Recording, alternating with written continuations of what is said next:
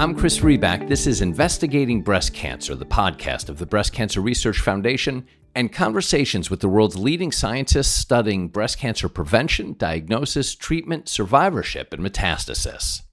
Broadly speaking, genetic testing has never been easier, even now with various levels of home kits. And many of us know that mutations in the BRCA1 and BRCA2 genes are the most well-known mutations that increase a person's risk of breast cancer. But what about the many other breast cancer risk gene mutations? A major cross-institution study of some 64,000 women recently published in the New England Journal of Medicine found, among other results, that some mutations that had previously been linked to breast cancer were found not to increase the risk of disease. What does this mean not only for genetic testing, but also how we should consider results? More significantly, what effect might this have on the personalization of risk? Dr. Catherine Nathanson was one of the study's principal researchers. She's a cancer geneticist, deputy director of the Abramson Cancer Center, and the Pearl Basser Professor for BRCA-related research in the Perelman School of Medicine at the University of Pennsylvania. She not only runs a prominent research laboratory, but also maintains a clinical practice. She's been a BCRF investigator since 2005. Before my conversation with Dr. Nathanson, though, an ask from me to you. I hope you like these investigating breast cancer conversations. If so, I'd appreciate if you'd take a moment, go to Apple Podcasts or wherever you listen, and if you're so moved, leave a 5-star review. The ratings really matter. They go a long way to helping other people find the podcast. Thank you. Here's my conversation with Dr. Catherine Nathanson. Dr. Nathanson, thanks for joining. I appreciate your time. Oh, glad to be here. Let's start by understanding some of the background of hereditary breast cancer and the mutations. Most of us have heard of mutations in the BRCA1 and BRCA2 genes, but those aren't the only mutations obviously associated with breast cancer, are they? No. So we think about breast cancer susceptibility as a spectrum of susceptibility. So you have your high penetrance genes in which mutations are associated with a relatively high. So usually BRCA1 and 2, for example, that's associated with a high lifetime risk. Then you have your genes in which mutations are associated with what we call a moderate lifetime risk, sort of usually in the range of twofold. There is a gene that's sort of in between, which is called PALB2, but there's a gene that's associated with a moderate lifetime risk, which is CHEK2, ATM, and things like that. And then there's a set of what we call normal variation. Sometimes those variants are associated with minimally increased risk, but when we put all those sort of variants together, we get what's called a polygenic risk score, or lots of variants together to try to think about risk. So the way that I talk about it, which hopefully is helpful, is everyone gets dealt a hand of cards. Sometimes when you get dealt a hand of cards, you get the ace of spades. You know what the ace of spades is. It's a really high card. It means something really important. That's your BRCA1 or 2. You have a moderate penetrance gene, you get dealt a hand of cards, you get a queen of clubs. Queen of clubs, it's a helpful card if you're playing bridge, but it's not the best card. It's not the greatest card, but it's there. And then you get everything else, your 6 of diamonds, your 8 of spades, and those are sort of your normal variation. But when you put all those together, sometimes they can make a very powerful hand of cards. And so if you think about the different genes in which there are mutations, you can think that everybody gets dealt a mixture. Sometimes you get different hands than others. Everybody gets dealt a mixture of those sort of hands. And some of them are high, some of them are moderate, and some of them are low penetrance. This is the way I sort of think about an analogy to help people out. It's really helpful. And it makes me wonder which hand is the most common and which hand is the most worrisome. So the hand that's most common is probably like the hand, I don't know if anyone plays bridge, right? The hand that you get the bunch of dreck, and It's like you're just playing a defensive. And that, in fact, in this sense, is probably the better hand, right? And the more unusual hand is when you get sort of the high cards. And it's much more unusual to carry a BRCA1 and 2 mutation than it is to get the sort of regular hand of, assorted, not so great cards. How would you characterize the extent to which those mutations, the extent to which they increase breast cancer risk or are associated with breast cancer risk compared to the BRCA1 and BRCA2? So like the Queen of Clubs in the analogy that we were just please. using. So those increase your risk modestly. So it depends on the gene, but instead of, for example, you have to remember that any woman in the US has a 12% lifetime risk of breast cancer. So just to point that out, right? So these increase your risk potentially to 20 to 25%. That's higher, and we can show on large studies significantly higher, but it's not nearly as high as if you're, say, 1 or 2 mutation. And in that context, actually, the other cards are much more important because we talk about modifiers. So we know that in addition, it's a hand of cards, right? So in addition to having that ace of spades, your other cards matter. But when you have something like a Queen of Clubs, the other cards matter more because it's really, there's not such a dominant sort of gene, a mutation in a gene. The other things matter and affect how that sort of works. The moderate penetrant genes more. The interplay among them. Yes, exactly.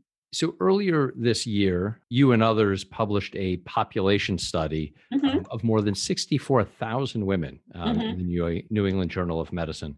You analyzed the data from the carrier study, cancer risk estimates related to susceptibility. What did you find, and why was it so groundbreaking? So the reason it was groundbreaking was because it actually was a population-based study. So much of our estimates of risk actually don't come from people in the general population.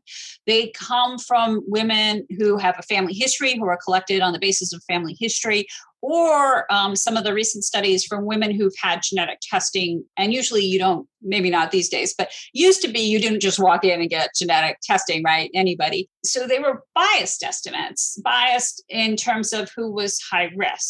And self-selection of who was going and getting the testing. Exactly. And so these were a number of, and I just want to emphasize, huge team of people worked on this project. Really would not have been possible without collaboration. The senior author was Fergus Couch from Mayo Clinic. I'm on the executive committee after meeting every week for 5 years. Glad we got somewhere. But the people who ran the studies and the most important people who collected samples from patients and the patients who contributed to those studies. So hugely important. You can't do it within any aspect of that. So the point was that these were very large, mostly older women who had breast cancer, who either actually were followed prospectively and then got breast cancer. So there is some cohorts of studies, something called the Nurses Health Study, where they look at all the nurses and they follow them prospectively over a number of years, and then some of them get breast cancer, for example. And those studies are very helpful to understand if you're in the general population, what's the risk of these mutations in someone who doesn't have a family history or doesn't present to a high-risk clinic. And so that's actually why it was particularly important. And not surprisingly, it showed that people with a family history have a higher risk of having a mutation. So the idea was that we found that women with breast cancer from the population, about 5% of women overall, and mostly these are older women, had mutations, whereas about 1.5% of women without breast cancer had these mutations. So significantly more frequent, but not high numbers of women. And then we were able to sort of identify what the risk associated with each of these mutations is, or mutations in each of these genes, I should say more accurately, is. I'm going to tell you what I think is really important about this study, which I think is very hard to get from the news coverage. I think that there are 2 parts that are very important. One is this is 32,000 cases and 32,000 controls. Despite only 5 genes overall were significantly associated with breast cancer risk. So the number actually of genes wasn't all that high. Now, there are some additional genes if you looked at ER negative and triple negative disease that were associated with disease. But the other part is that we routinely have women who are getting these huge 80 gene panels for breast cancer susceptibility. And many of the genes on the panels were not associated with breast cancer susceptibility in this study. And I think the negative aspect of this is actually really, really important. What do you mean by the negative? What do you mean by the negative aspect? So, for example, I'll give you a good example. So there's been a lot of discussion, are mutations in a gene called MBN associated with breast cancer risk? And there's back, forth, is it associated with disease? Our study and the accompanying study, Bridges, which was done in European group, definitively showed no association with disease. So one of the things that is really important is that especially when you're looking at these women who are getting, because it's easy to do the testing, these big gene panels, some of the genes were basically ruled out as being associated with risk.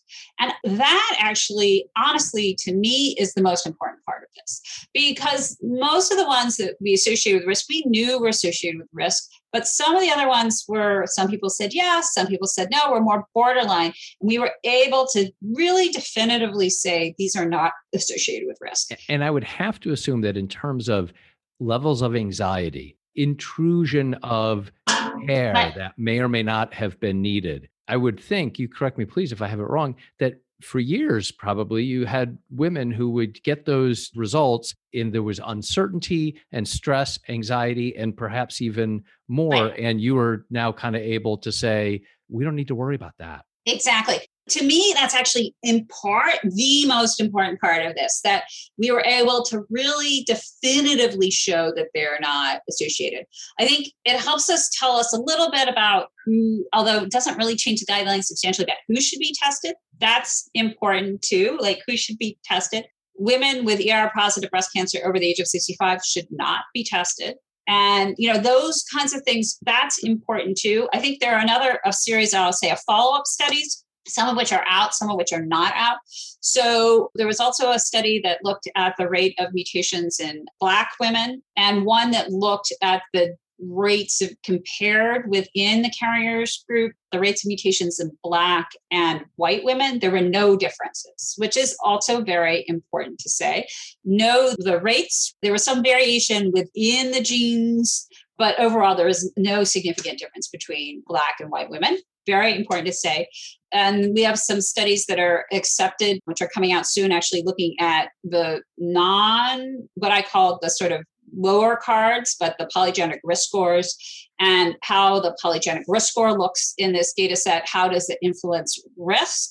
It's clearly much more important in, as I said, if you have a lower or moderate penetrance gene than it is if you have a high penetrance gene. So those things are important, and sort of looking at the rates of mutations in women over 65, very important, mostly if you have triple negative disease, not so much if you don't.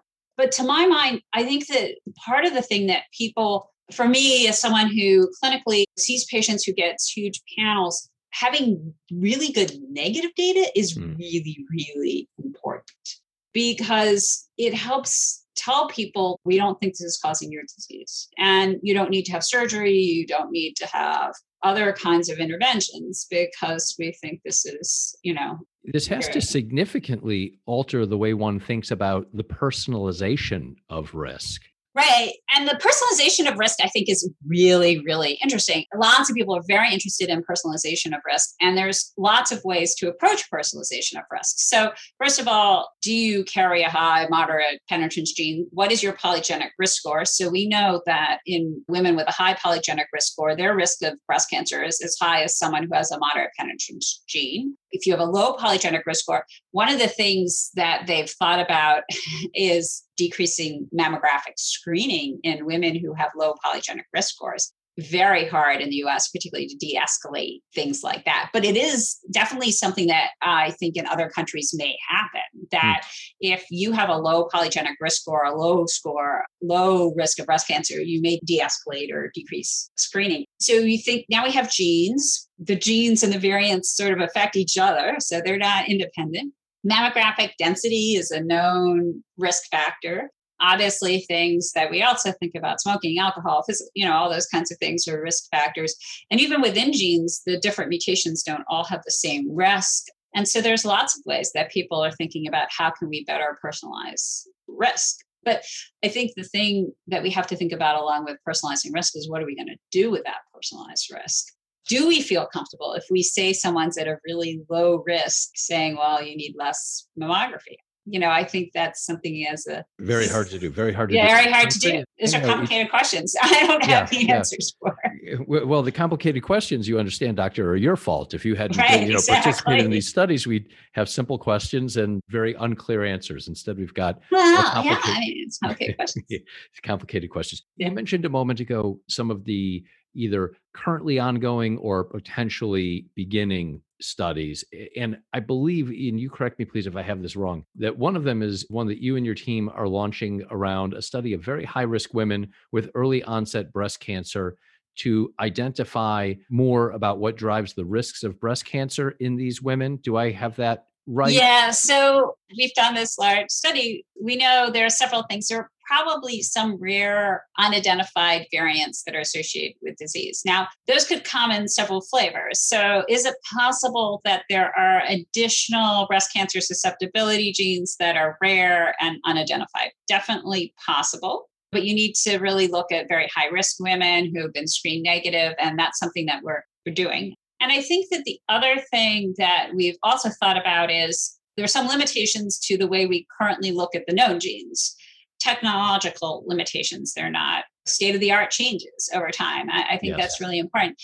And so are there variants in those genes or associated with those genes that might be associated with risk that we're missing, which is definitely possible in women with breast cancer. And so that's something that we're also interested in looking at. And we're starting to do something called whole genome sequencing. So not just looking at the genes, but looking at the sequences between the genes to see if there is variation that might potentially be associated with risk. There are also what we call rearrangements. So we know, for example, in BRCA1, that if you think about it like a sentence, you can have misspellings in the sentence, but you can also have missing words or missing phrases. And so we're very good at getting the misspellings. We're pretty good at getting some of the missing words, but sometimes we're not so good at getting the large phrases or rearrangements. Or if they're, for example, between the words or something like a comma, how far I take this analogy, right? That we don't pick those up so well. So we're sort of looking to see if some of the families have variants that are associated with that. Those are harder to prove as being functional. So that's one of the things that we think about. How did you come to focus your work so significantly on high risk women? And I know you deal as well in other types of cancer, but in high risk areas is what I have taken. Yeah, I'm a geneticist. So I decided very early in my career, actually, when I was in medical school, that I wanted to go into genetics. I was always fascinated by genetics sort of growing up. And I thought it was really interesting. And I decided in medical school to go into genetics. So I'm actually double trained in internal medicine and clinical genetics, which is still pretty unusual. There's probably less than 50, maybe less than 100 people in the country. And so then when I decided I trained in genetics, I did research training. And so I ended up doing cancer genetics for a variety of different reasons. And that's sort of where I've sat ever since. But I really approach it or come to it from someone who's really trained as a geneticist rather than an oncologist kind of perspective. So I've been doing it a long time. And, my clinical practice actually deals with a lot of other hereditary cancers as well. Fascinating to me that even as a kid, genetics was what interested you, drove you. So it was never going to be opera singing or... Oh, God, no, you wouldn't want that. So as well, there's an intersectionality as I'm learning about you and reading about you that you do. One is, you just talked about it, the translational medicine. You run a lab, but you also see patients. In addition, you don't focus, it seems, on just one type of hereditary cancer. You focus on several. Are there learnings? Is that just because you get bored easily? Or are there learnings and insights that you gain from? So I would say, is it because I think it's more historical. I sort of ended up doing lots of different things for sort of various historical reasons. And I'm actually doing things that are a little different now because I'm very interested in really trying to improve genetics generally. I think we really have to be prepared for genetics for everyone. And that's something that's really important to me. I have found in my science, however, that you never know what you're working on comes back to what you're working on before. I think the biggest analogy I worked on, actually, a study that actually has led to a drug for down the road, but for renal cancer. But part of the study, all of a sudden, we found BRCA1, in this study of renal cancer, and it has to do with DNA damage, and it happens to be important there. And I thought, my God, I try to do whatever I do, and it sort of all comes back together. But it is important. I see neuroendocrine tumors, and one of the things that's really happening clinically to me is that people are getting these big panels. They get mutations in a gene called SDHA. SDHA is associated with pheochromocytomas and paragangliomas, but all the women that I see have breast cancer, and they got this big panel. So we're now trying to figure out and make sure we don't think it's associated with breast cancer, but we're doing some large scale studies to make sure that I can confidently tell a woman who comes in with SDHA that's not associated with a breast cancer risk.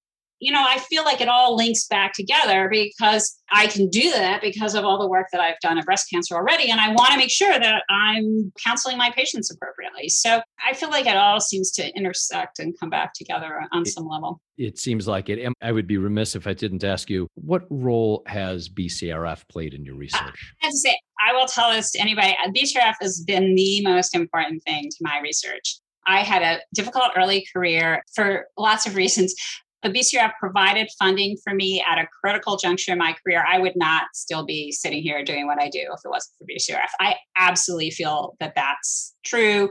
I feel like they have been incredibly important over my career in terms of the support that they've provided. Like when I was an assistant professor, sort of struggling, and now I don't think of myself as that much, but now I'm a deputy director of a cancer center, and I wouldn't be there if I wasn't for BCRF. Well, we all benefit from the work that you do. Thank you for that. Thank you for taking the time today with me. More than happy. It was great. That was my conversation with Dr. Catherine Nathanson. My thanks to Dr. Nathanson for joining and you for listening. To learn more about breast cancer research or to subscribe to our podcast, go to bcrf.org/podcasts.